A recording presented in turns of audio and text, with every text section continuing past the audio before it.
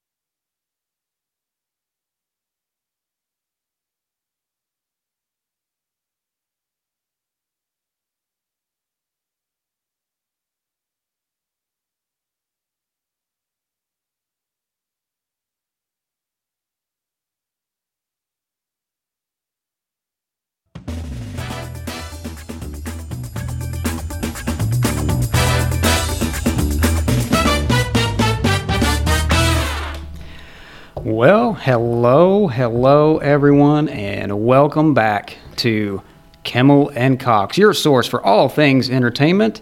I'm Keith Cox, and I'm joined as always by my good friend Dylan Kimmel. Hey, how's it hanging, everybody? We survived Lexington Comic Con. We survived. I cannot believe it. That was crazy. That was crazy. It was a lot of fun. Yeah. We met a lot of people. I was estimating that over the course of the 4 days, we probably spoke to somewhere around 120 people out of the, undoubtedly thousands of people who were there. But still really good numbers, I was happy with that. I think we accomplished what we set out to do, which was to promote the podcast, to get our names out there a little bit more, make some new contacts, and hopefully pick up some more followers and subscribers, which we did. I think it worked, and good thing is now we still have, plenty of business cards and things left over. So we're just kind of trying to hand those out, wherever we can.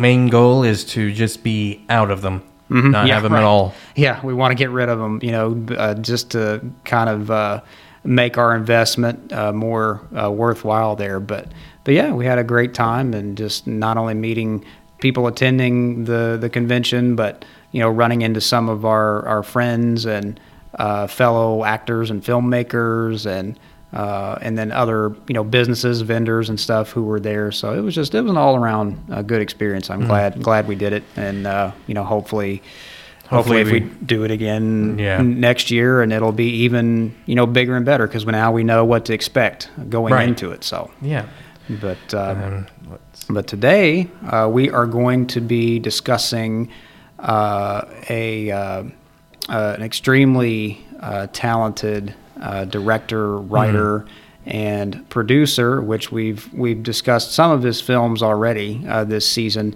but we wanted to dedicate a celebrity profile exclusively to him. So today we're going to be talking about Christopher Nolan. Christopher Nolan. He is one of my favorite filmmakers of all time. He is up there with Steven Spielberg, and I mean, there's so many. So many good directors. So many great directors, and I had mentioned to you that I'd never really realized this before, but on the directing side, he really hasn't directed that many films. I mean, it's like 16 or something like that. Yeah, it's about 16 films is about all he's directed, and I mean, he got his big debut was like in the early 2000s or so. But Yeah, he's highly sought after. He is known as probably the biggest filmmaker living today who's still relatively young, because all the other big hotshot directors are nearing their hundreds now. Nearing it. They're not quite 100 yet, but they're nearing it. Yeah, they're definitely, the veterans out there are, slowing down a little bit. The Steven Spielbergs and the George Lucases and I think I saw that like Clint Eastwood is gearing up for his last film too. Yeah, he's up there. I mean, he's in his 90s now, so late retirement. I don't want to say that's a very short retirement or anything like that, because I'd want that guy to live forever, honestly. Right, but Christopher Nolan is definitely as far as what I would consider like the newer generation of directors, he is certainly one of the best. So yes, yeah. Let's get into Christopher Nolan and his background. Yeah, Christopher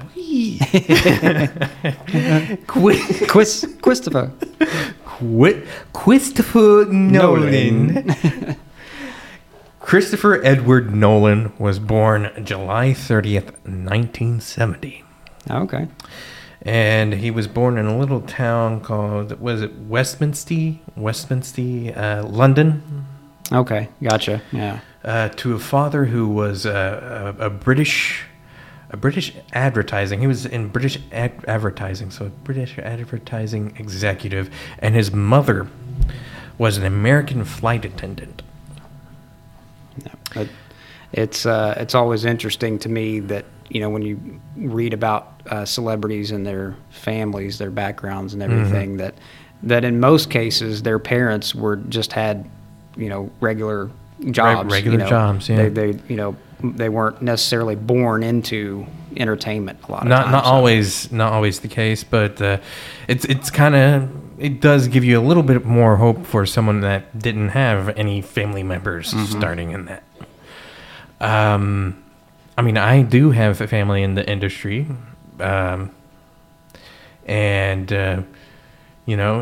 they've told me it's a pretty hard industry to get into. So, it is a lot of competition. Shoot, I even have family that don't even know that they're family in the industry. Yeah. So yeah, it's. You can guess who that is by my last name, but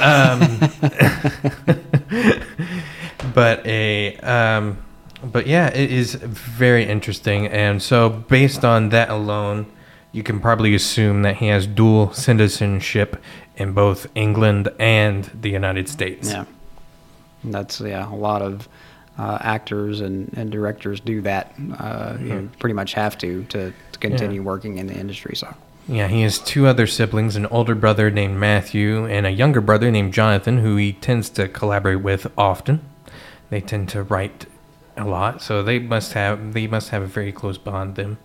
Interesting enough, so Christopher Nolan has a British accent. His brother Jonathan does not. He has an American accent. So that is very interesting. Like we said, dual citizenship. So I'd say that his brother spent a lot more time with his mother, and he spent a lot more time with his father. Yeah, that would make sense. But talking about accents, though, it's also really interesting how it seems like people from other countries, for some reason, don't have as much of a problem adapting their accent to an American accent. Whereas an American trying to speak with a British accent or German or whatever it does not come out very well. It seems like they struggle a little bit more. I mean, just take me for example. I'm not going to be able to do a very accent. Here, let me try and do a British accent for you. Okay, it's going to come out Indian, I swear. All right, so here we go. We're going to hit. See, that's not that bad. That was pretty good. See, now that's once I call myself out on it, it ends up being perfect. You put unfair pressure on yourself. Yeah, but yeah. So, but yeah, he's got a British accent there, and everything. I can do an Irish accent pretty good, but once I put myself on the spot, I'm not going to be able to do it. No. I think that's probably what it is as soon as you get put on the spot of doing that accent, you're like, suddenly it's just gone. Yeah. Yeah, But right out the window.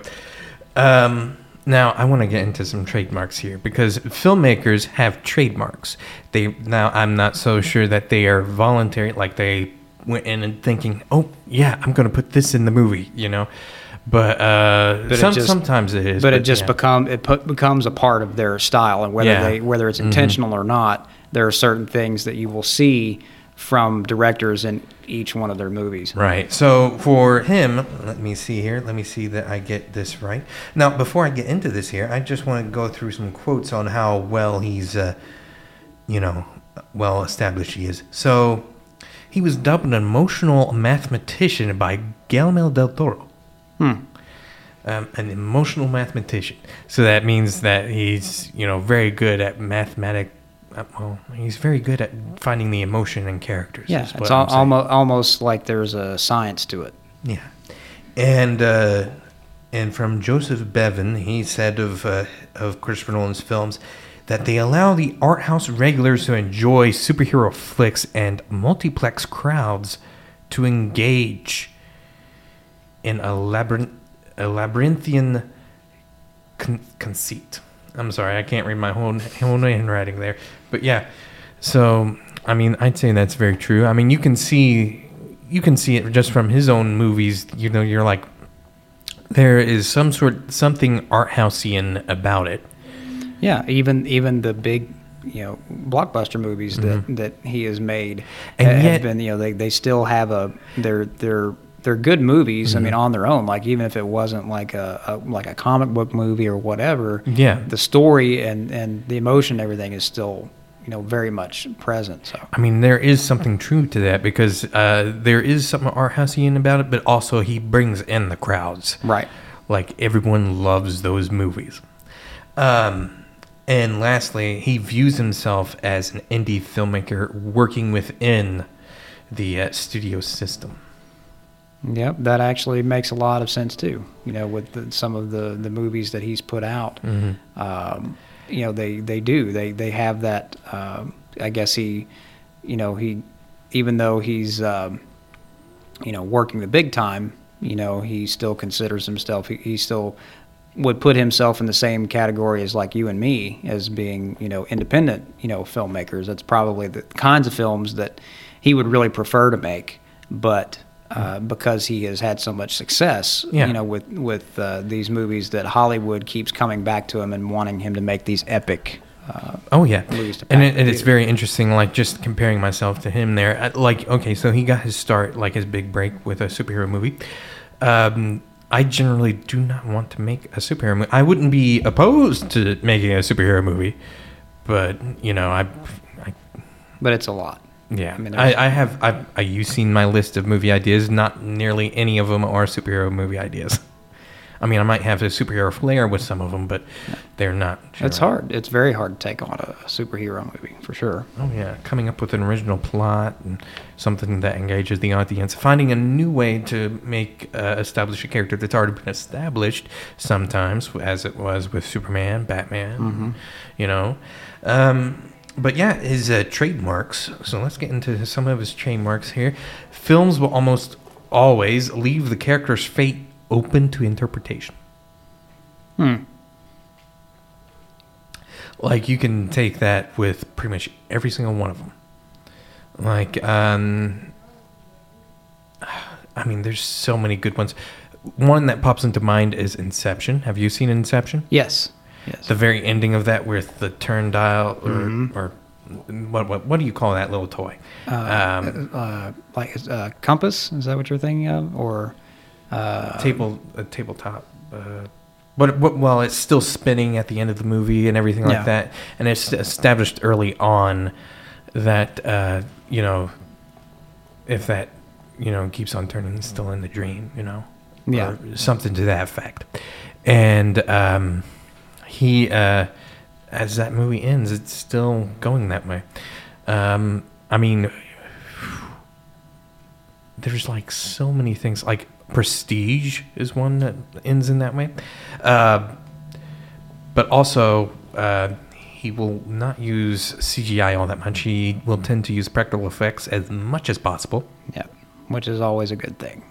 Yes, I would love to be that because he can do. If you're a well-established director, the studio's going to go ahead and say, yeah, you can go ahead and do practical.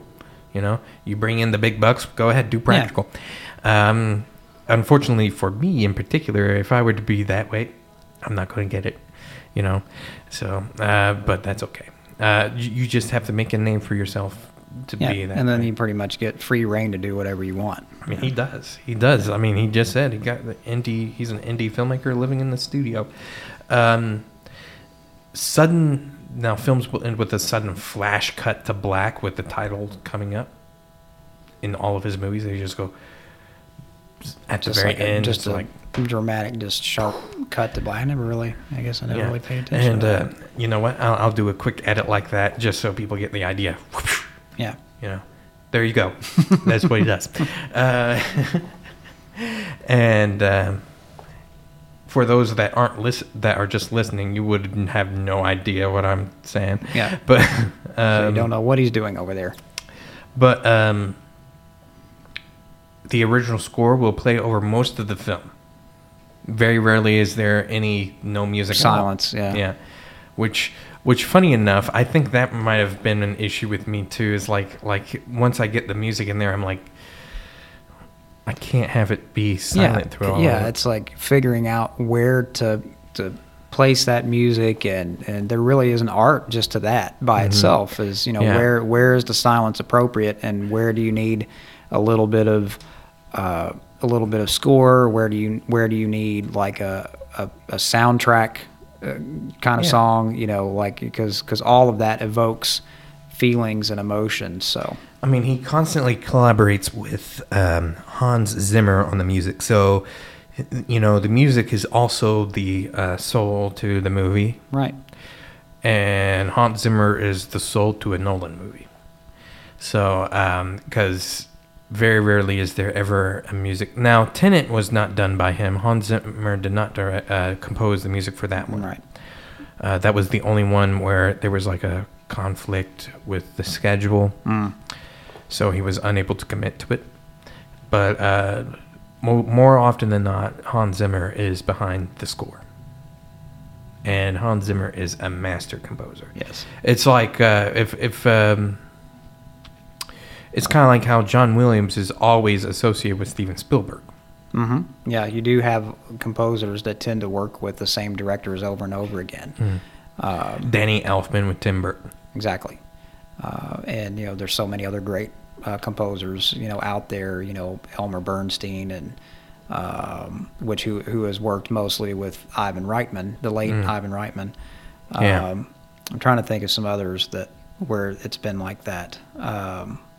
You know, to be honest, the music score going on throughout the entire thing, I even thought about that for our podcast there too, but, you know, honestly, that's kind of hard to do. It is, because just making it appropriate, like, you know, you want to have the right style of music. It can't be too loud. It has to be perfect. And then, you know, having to, you know, do you change the tone of the music depending on what we're talking about? Like, if we have make a joke or something funny, do you change that to a more light, you know, comical tone? I'd like to see that. I'd like to see a composer actually come up to us and come up with the music for us. What is our sound? You know, what do you see? Exactly. You know, what do you hear when you hear us talk? We would, you know, based on the types of subjects that we talk about and just our general, you know, our general personality. What is it? What is it? That banter and everything. Like, so yeah, we definitely want to eventually, you know, find a composer to actually compose, you know, maybe an original theme, you know, for us. Some theme music, you know, would be great. Yeah, we would like that. That would be phenomenal. Yeah.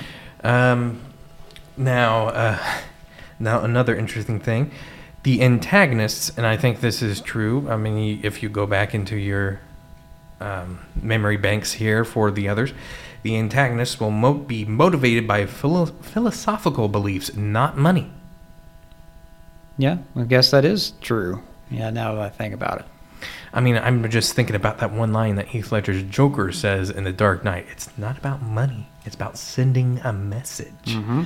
So, yeah, and he burns a whole pile of cash.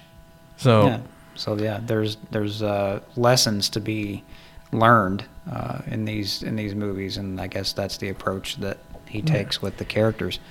And the protagonists have a desire to return to their children. Some of them, if they have children, they would have a desire to return to them. Films will contain blackmail in some form or another. What was that? Oh, sorry, that was my that was my work. Oh. That was my work phone Okay. going off there. Oh, It's shoot. like they're either. That's pretty loud. Yeah, it is pretty loud. Can't miss that. The films will contain blackmail. And the films will explore concepts of time appearing in soundtrack, theme, and story and plot. Now, there's a difference in story and plot. I don't think people know that. There's differences in plot and story. Now, my educational side is failing me there, so I cannot educate you on the difference on plot and story, but there's a difference. Go ahead and look it up. What's the difference between plot and story? I don't know. I would think story would be more of the overall arc of the movie or whatever, like the general, sort of like a general outline, whereas plot gets into more specific details, like the devices and the actions and things that move the story along. That's how I would look at it. But use of characters with mysterious backgrounds. Can see that a lot too.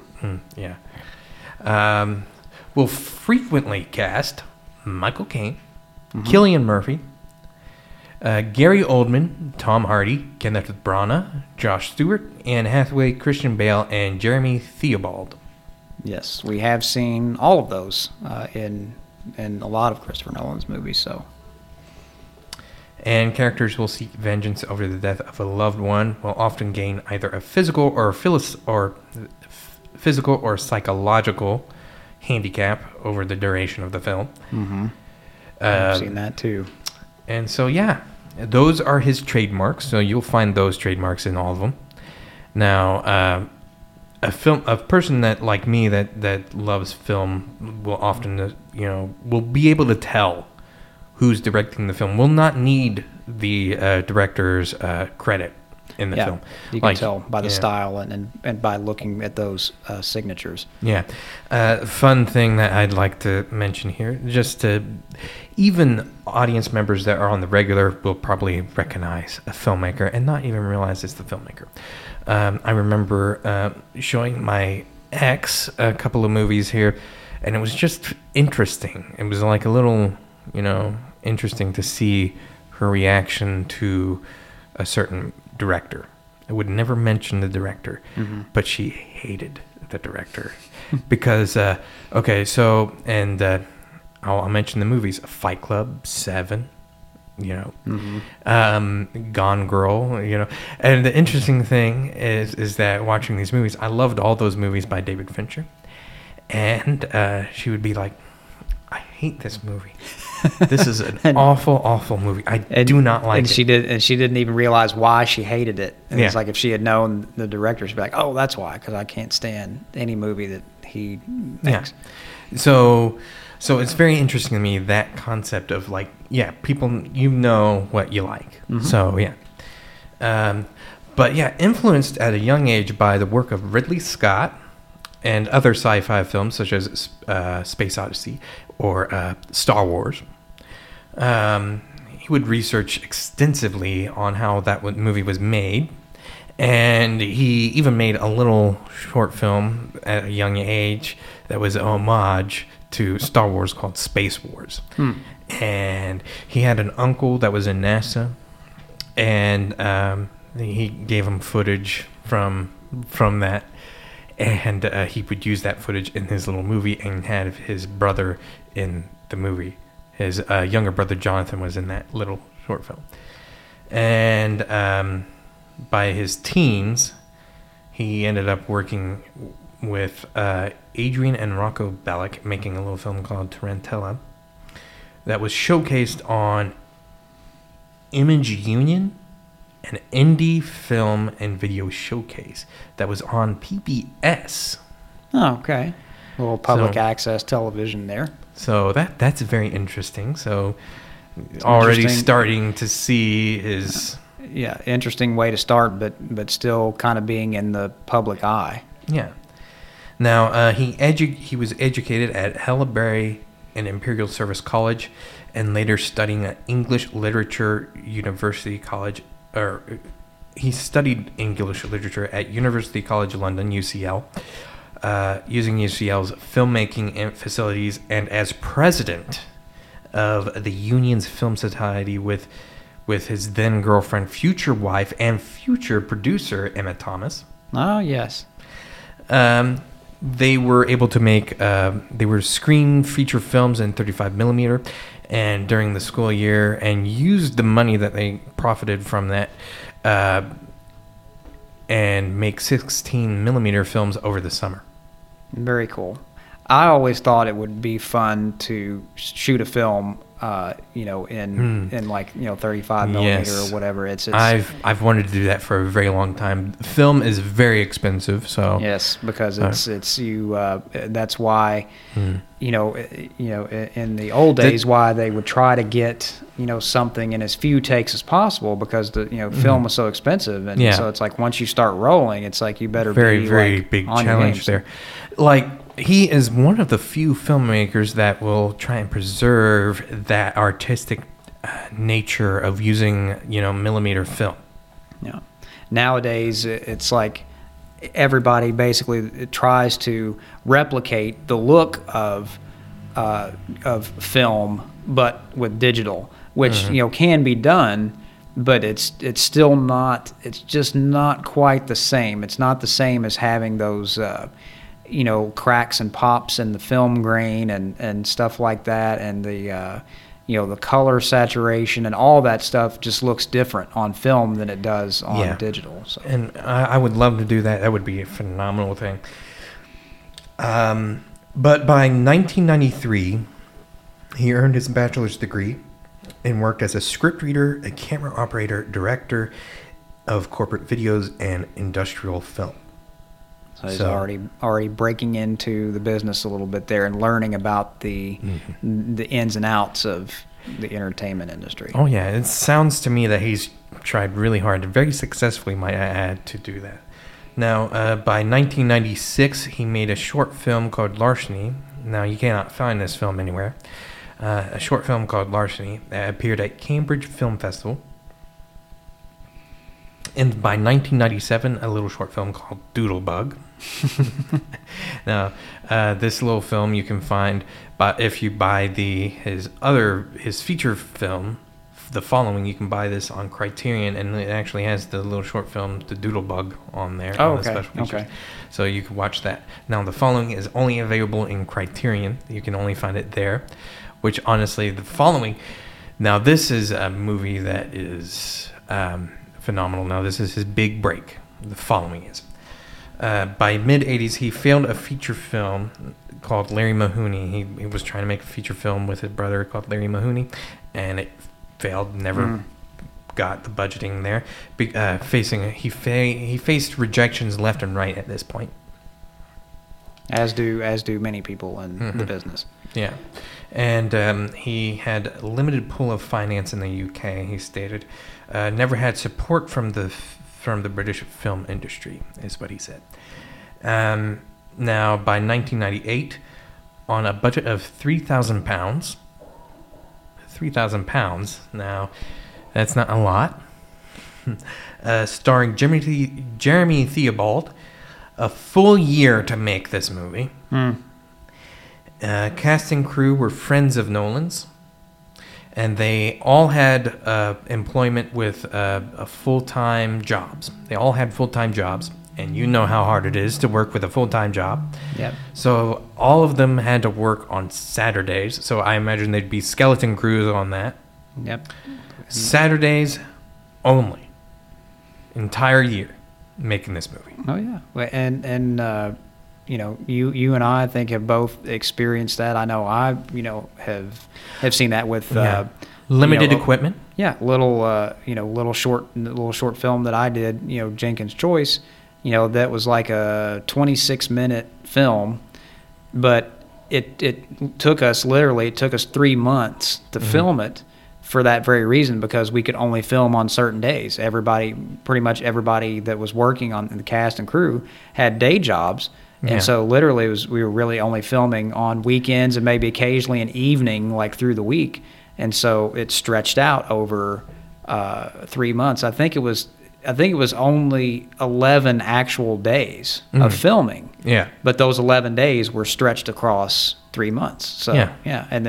And the longer you string something like that out, obviously it's not like, shooting a movie like consistently for several weeks at a time, because people's looks change. Their hairstyles change, either their hair starts growing out, or they start losing their hair, or whatever, and so you have to make you have to make adjustments, there to try to maintain a consistent look. So there's all kinds of difficulties that can play into it when you're filming for that long. Oh yeah. But I just found that phenomenal that he was able to make that, because this was his big break. He ended up being in film festivals and won a whole bunch of awards. And this actually got him to make his big film debut, starring Guy Pearce and what's her name, Carrie Ann Moss. Memento, which was based off of a short story that his brother had wrote called Memento Mori. Now that is a very good film. That was released in 2000 and distributed by New Market. It was rejected by nearly every studio. And we've seen that kind of thing time and time again too. It's like sometimes you shop around a script to several big studios, and and you get lucky if you find that one that bites and says, okay, we'll do this. And so and then by 2001, he and his wife founded Syncope Inc.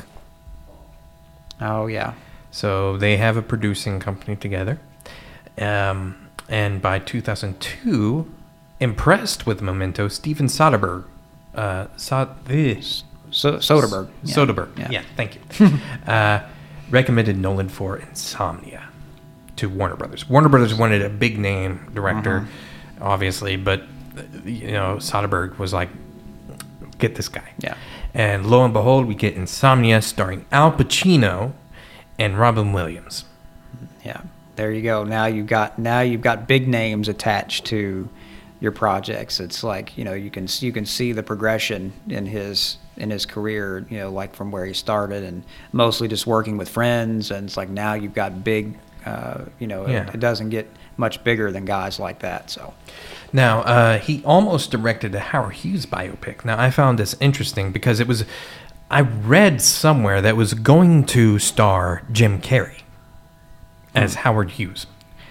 I think I remember something about that too. And he wrote this script, and he said it was like the best script he's ever written. But he shelved it. Do you know why he shelved it? Because near that same time, Martin Scorsese came out with a little movie called The Aviator. Oh, right. Yeah. And I guess Christopher Nolan's like, there's no way I'm going to be able to compete with Martin Scorsese. I'm going to put this away. Forget about that. Yeah. The Aviator was good too, but yeah. And usually now I've never seen it done where there's like two films released in the same year that one's better than the other. Like usually one is better than the other, but both of them being on par with each other. Now that's unprecedented. I imagine that would be on par, because if you look at Christopher Nolan's track record, he does not have a bad movie. He does not have a bad movie. Like every single one of them, his lowest rated movie happens to be The Prestige. And The Prestige, I haven't seen that one. But. The Prestige only has 71%. 71% is not bad at all. No, it's not. That's still not terrible. I mean, you're still up in that higher range. So, but I guess compared to his others, that's the. I'm always amazed by how well a director is if they're doing this track record of having extensively good films. Like Quentin Tarantino is also on that track record of having good films as well. Mm-hmm. Now, interesting enough, though, all of his films are rated R usually. Yeah, because of all the violence, the blood, and yeah.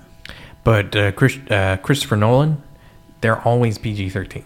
Like, he's a class director, is what he is. Yeah. Like, everyone can go see his movies. Yeah, and that's, I think that's how you, when you think of longevity, I think that's how you have a really good career is like, okay, I'm only going to take it this far. Like, I'm not going to cross that line, because as soon as I cross that line, then I lose a certain section of not only that, the audience. Yeah, and not only that, like, when I say he's a class actor, like, even with his actors, like, when he casts, like, a female role in his movies, he never, like, if you've actually noticed his female actresses actually wear presentable clothing, not revealing clothing. Mm-hmm.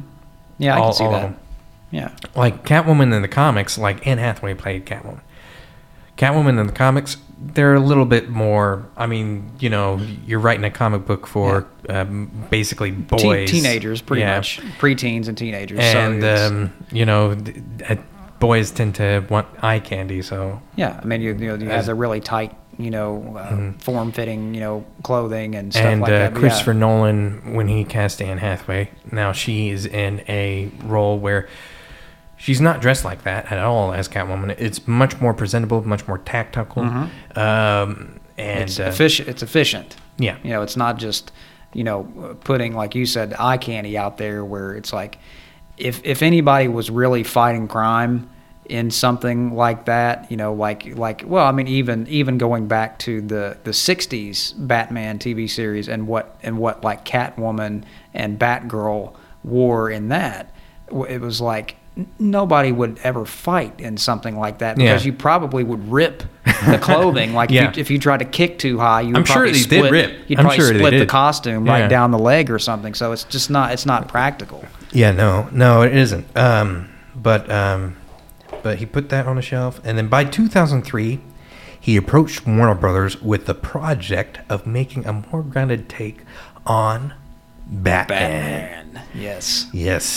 Now that's the movie that got me into Christopher Nolan, and I think almost everybody, because this was his big break. That was the big one. That was my introduction to Christopher Nolan, was Batman Begins. And honestly, I'd say that he saved me from, like I mentioned this in Tenet, like he saved me from actually just sticking to superhero movies, because it was him that he's like, okay.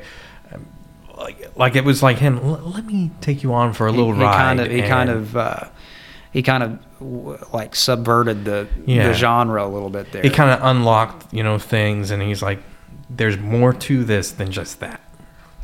Yeah, that was a big one, and that was, I mean, his take on Batman was probably my second favorite, version of those characters behind Tim Burton. He was the because the Batman, franchise got off the path. Like, as soon as Tim Burton, left, they started going in a different direction. They started going more comical and campy, and so Christopher Nolan brought the franchise back to that dark and serious tone that we expected to see from a Batman film. Now I'm going to pause it here for a moment here. Now I see that my camera, because now I have it facing me, my camera is about to go dead. Uh-oh. This is not good. So I have an idea here for, well, it's not about to go dead, like my phone isn't going to be dead, but I have a quick little idea here that the last remainder of this podcast, if you're watching it, we're going to have it like both of us just to finish it out, so it doesn't so people can keep watching it. What do you think? Yeah. Oh, you mean doing like a split yeah, screen like kind of our first episode. Oh yeah, no, I see what you're saying. Yeah, where we have both a two shot, both of us in the same shot. Which shouldn't be too jarring since we're facing each other now, and so once it does. But anyways, let's see how well it goes. Yeah, we'll keep trucking along here.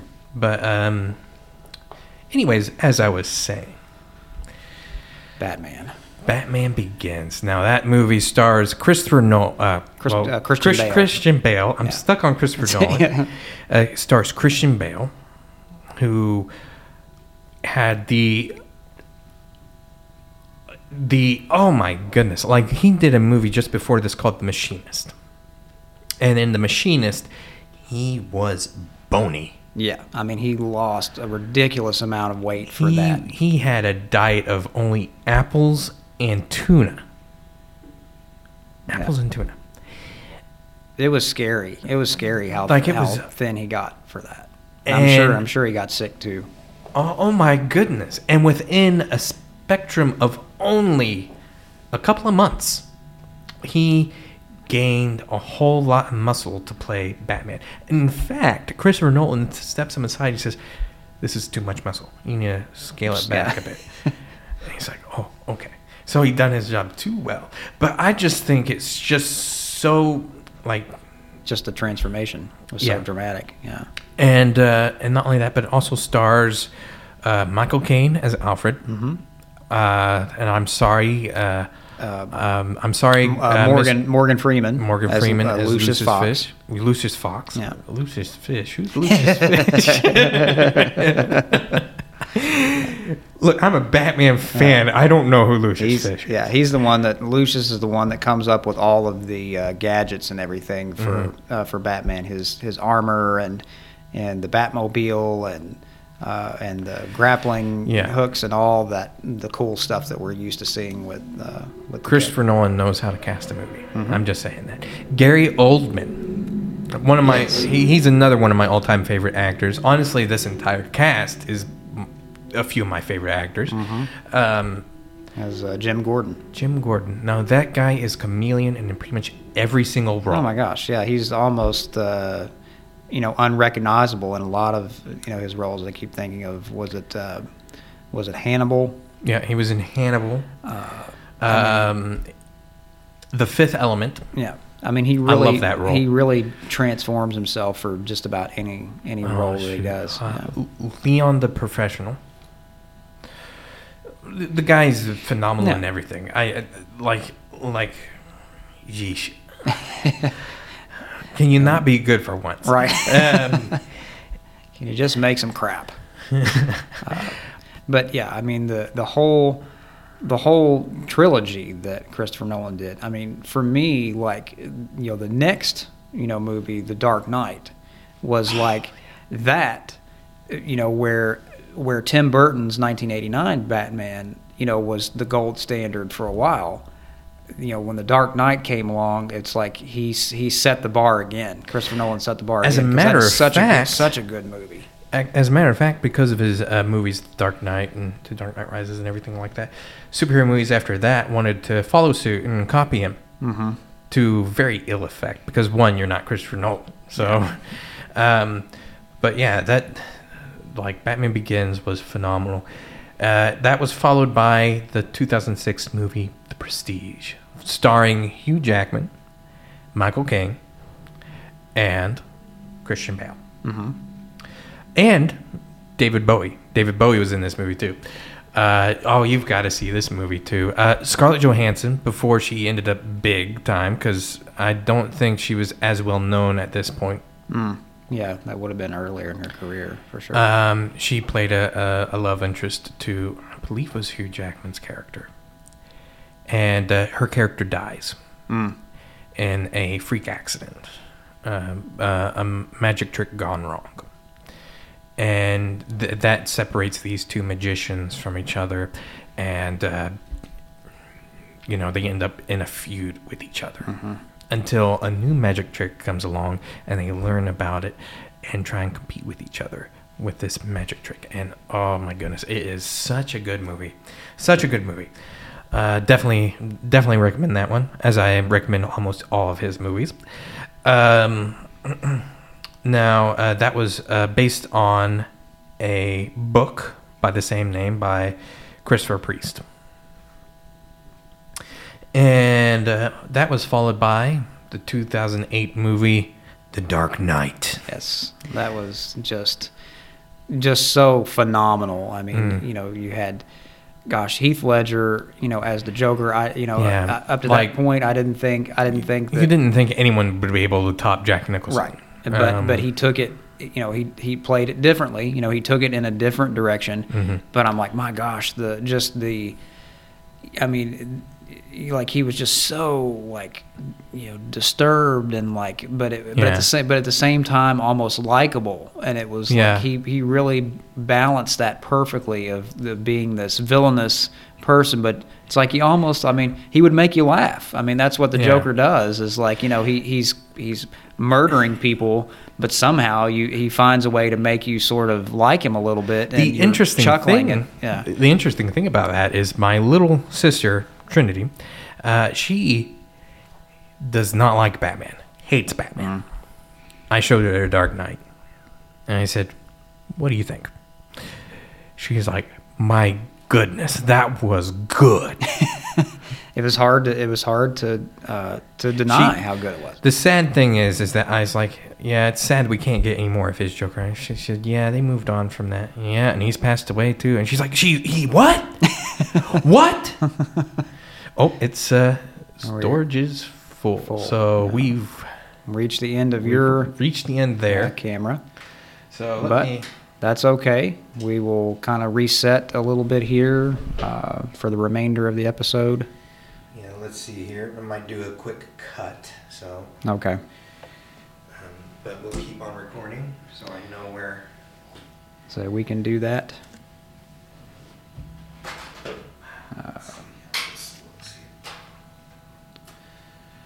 Let's see here.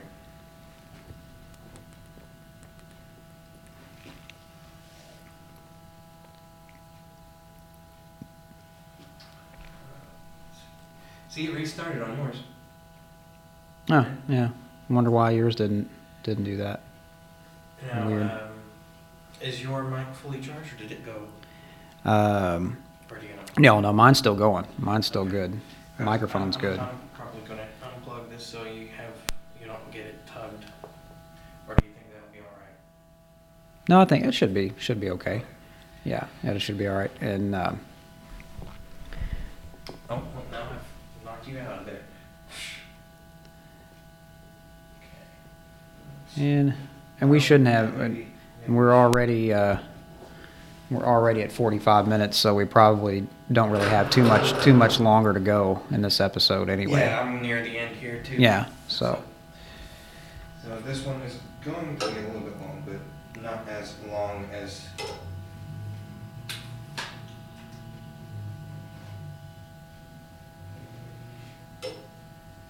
Now, can you still hear yourself? Yeah, I can still hear myself. Okay. Yeah. Yeah, that works. I think that'll be fine. Okay. So, let me put this drink down here. Get the product placement out of the shot. Okay.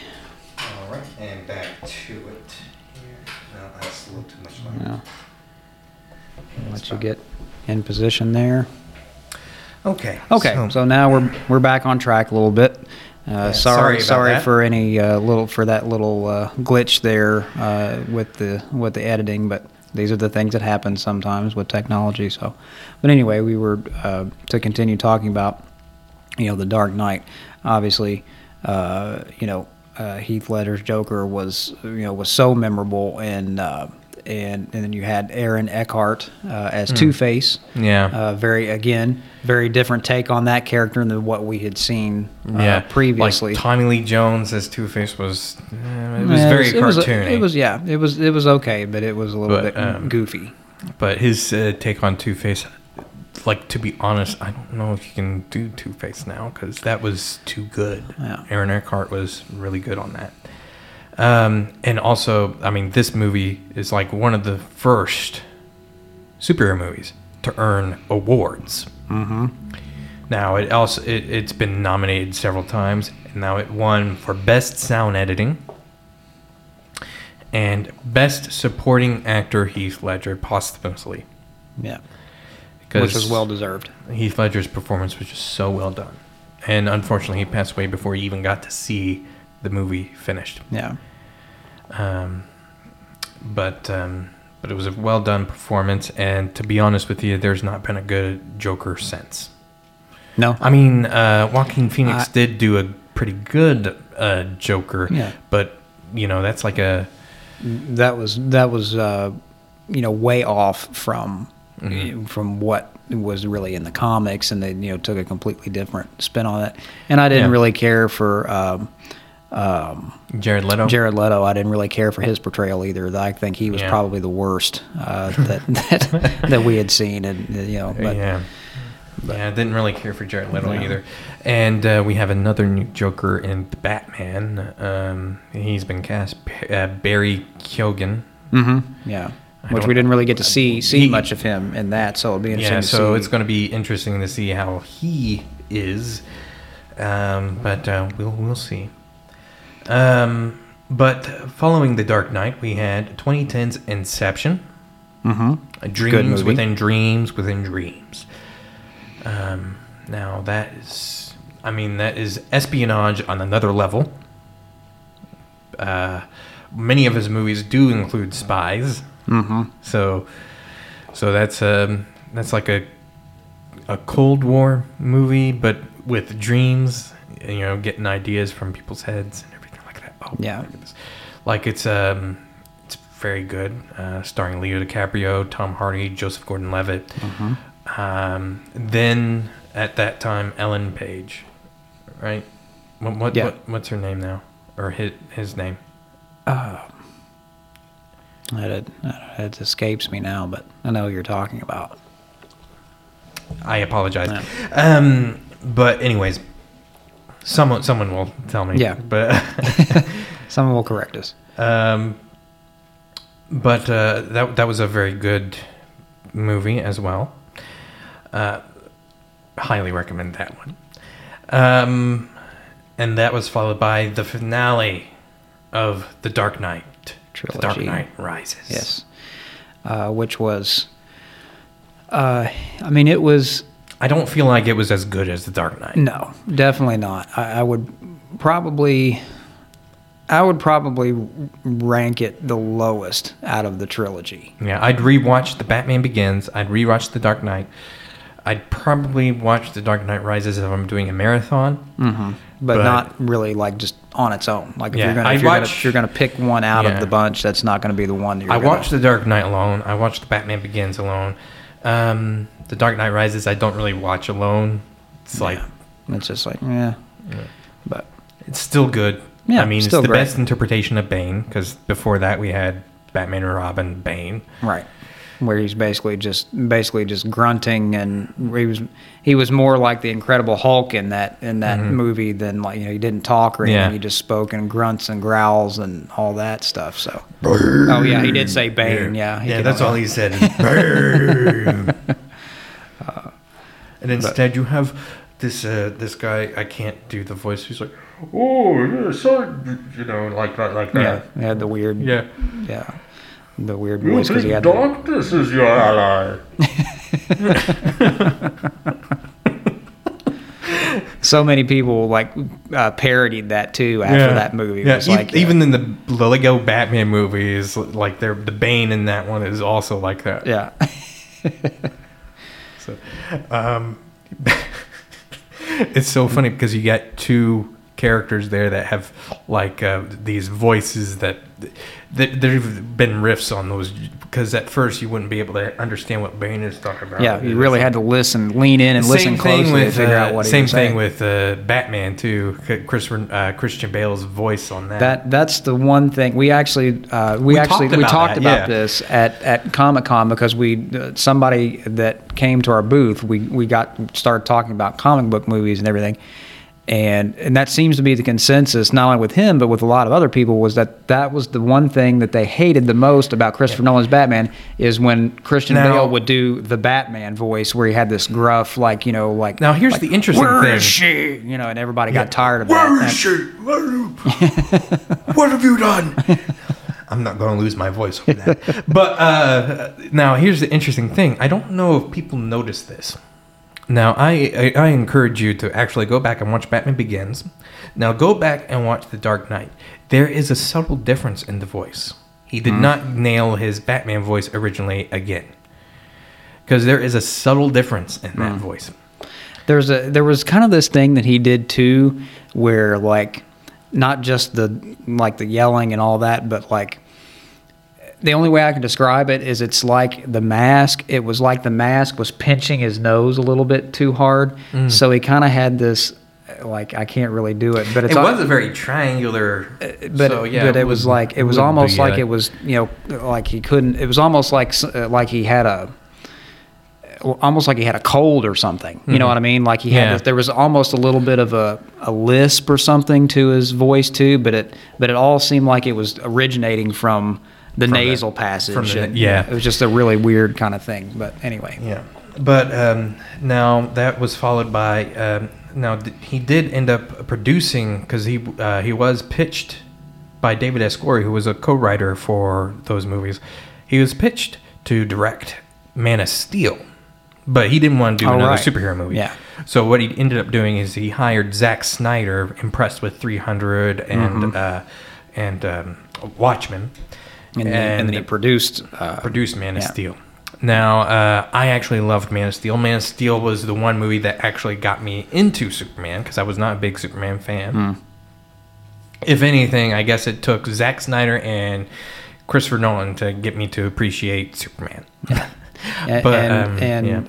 Whereas I grew up on the Christopher Reeve Superman movies, and so that was I mean, I do up until that point. That was my favorite Superman, and it's and you go back and watch them now, and they are dated. I mean, compared to what we get now. I mean, but honestly, character-wise, he just nailed it. Now, I will say that was probably the best Lex Luthor that we ever got in live action. True. Gene Hackman. But TV, we've gotten some very good. I love the character Otis. If I ever got a chance to play a role in that, I'd probably play. I don't think I could play Otis. I'd probably fit with Lex Luthor. Look at my head. I could get cast as Lex Luthor, right? Yeah. But Otis was so much fun. Like it just a kind of a foil to Lex's plans. But anyway, back to Christopher Nolan. We didn't really get after The Dark Knight Rises. We really haven't gotten too many more films out of Christopher Nolan. He takes a couple of years break. Yeah. By 2014, he ended up making Interstellar.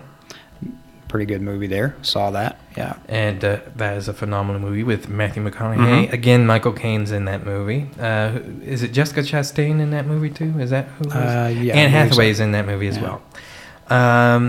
And then that was followed by 2017. 2017 was when they had that big break. 2015, 2016, that's a 2-year gap. Dunkirk. Now, this is the first actual, based on real events movie directed by him. And at first I was like, man, I want him to stay in sci-fi. This is going to be crap. I don't know. Dunkirk was phenomenal, and somehow he managed to make his, twisty, move, where you're like, what in the world? Yeah. Because the thing is that there's things happening, like it follows this person, that person, this person. The way it's edited is in such a way where you're like, oh, that took place during that? Yeah. Like, then it's like mind blown. And Dunkirk was followed by the 2020 movie that we have to... We have reviewed review it. Of that reviewed one. it earlier in the season, Tenet. Now, we've already gave our thoughts on Tenet in depth. Yes, in that one. So go ahead and watch that. So yeah, definitely check that out. And it's and so that actually turned out to be, so far, that is the last movie that we have gotten from Christopher Nolan as a director. Yes, and the next movie that he will come out with is Oppenheimer, which is also based off true events. Yes, that's coming out this year. Yeah, I have seen the trailers for that. That's coming out this year, starring Cillian Murphy.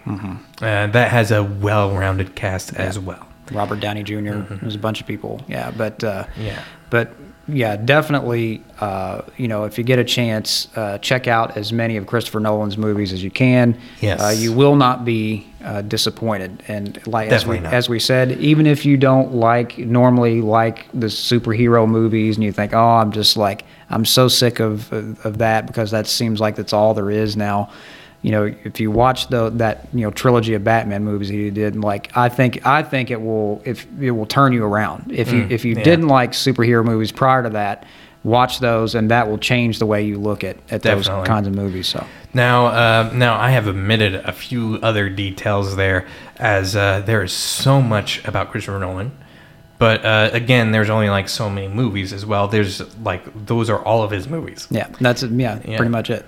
And he's a bit of a recluse. Nolan feels that too much biographical info would detach the experience of the audience. And he says, I actually don't want people to have me in mind at all when they're watching the films. So with that, I'd say that is actually a good closing point. Yes. On Christopher Nolan. Yes. I think that's an excellent way to end this episode. But before we go, as always, we want to remind all of you to be sure to subscribe, like, and share to our YouTube channel. And feel free to leave your comments on there, comments, questions, suggestions, anything you can think of, comment on the episodes, and if there's anything that you would like to see us talk about in the future, we're always open to that.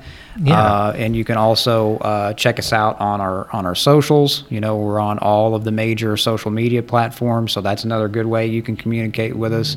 You can reach out to us via email at kimmelandcox@gmail.com. That's our official podcast email. So be sure to check all those things out and get in on the conversation with us. For sure. And you can also play a really big role in just helping us with this podcast, helping us to improve it. Yeah. We've mentioned this a lot before, but if you go to our Patreon page, we have a lot of different packages on there, subscriptions or whatever, it just depending on what you're comfortable with and your budget. But you can play an instrumental role in taking this podcast to the next level just by contributing to it. And because we want to bring you the best show that we possibly can. The best content that we can possibly can. There's like a whole multitude of things that we want to improve upon already. And we can't do it without the support of our audience here. We can, but it's probably going to take a lot longer to get there, because, we're, that's, the majority of the equipment that we're using right now has been, graciously supplied by Dylan. He's putting his, hard-earned money, into this, and we both, even like with LexCon, we split all those expenses, right down the middle, because it wasn't really cheap, to be there. Yeah. I mean, just to have a booth, just to have a space, at a place like that. And so, we're right now, all of those expenses are coming out of our own pocket. And, but, with your help, we could do things like that. We can improve our equipment. We can put that towards a permanent location, a permanent space, and just to bring you a really, really not only fun but a really professional looking podcast, and that's where we want to be. So, so again, go on there, check that out, and take a look at some of those perks that we're offering. And I don't know, do we want to mention what our next episode is? Oh, yes. Our next episode, we are going to be talking about the film In Bruges. In Bruges. Yes, which I'm actually looking forward to checking out. I had not seen it. Dylan had shared a little clip from that with me, which I thought was absolutely hilarious. And so I'm like, this is going to be an interesting movie. It stars Colin Farrell. So looking forward to digging into that.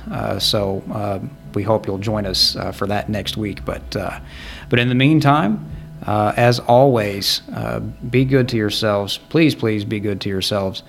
And we'll see you next time around.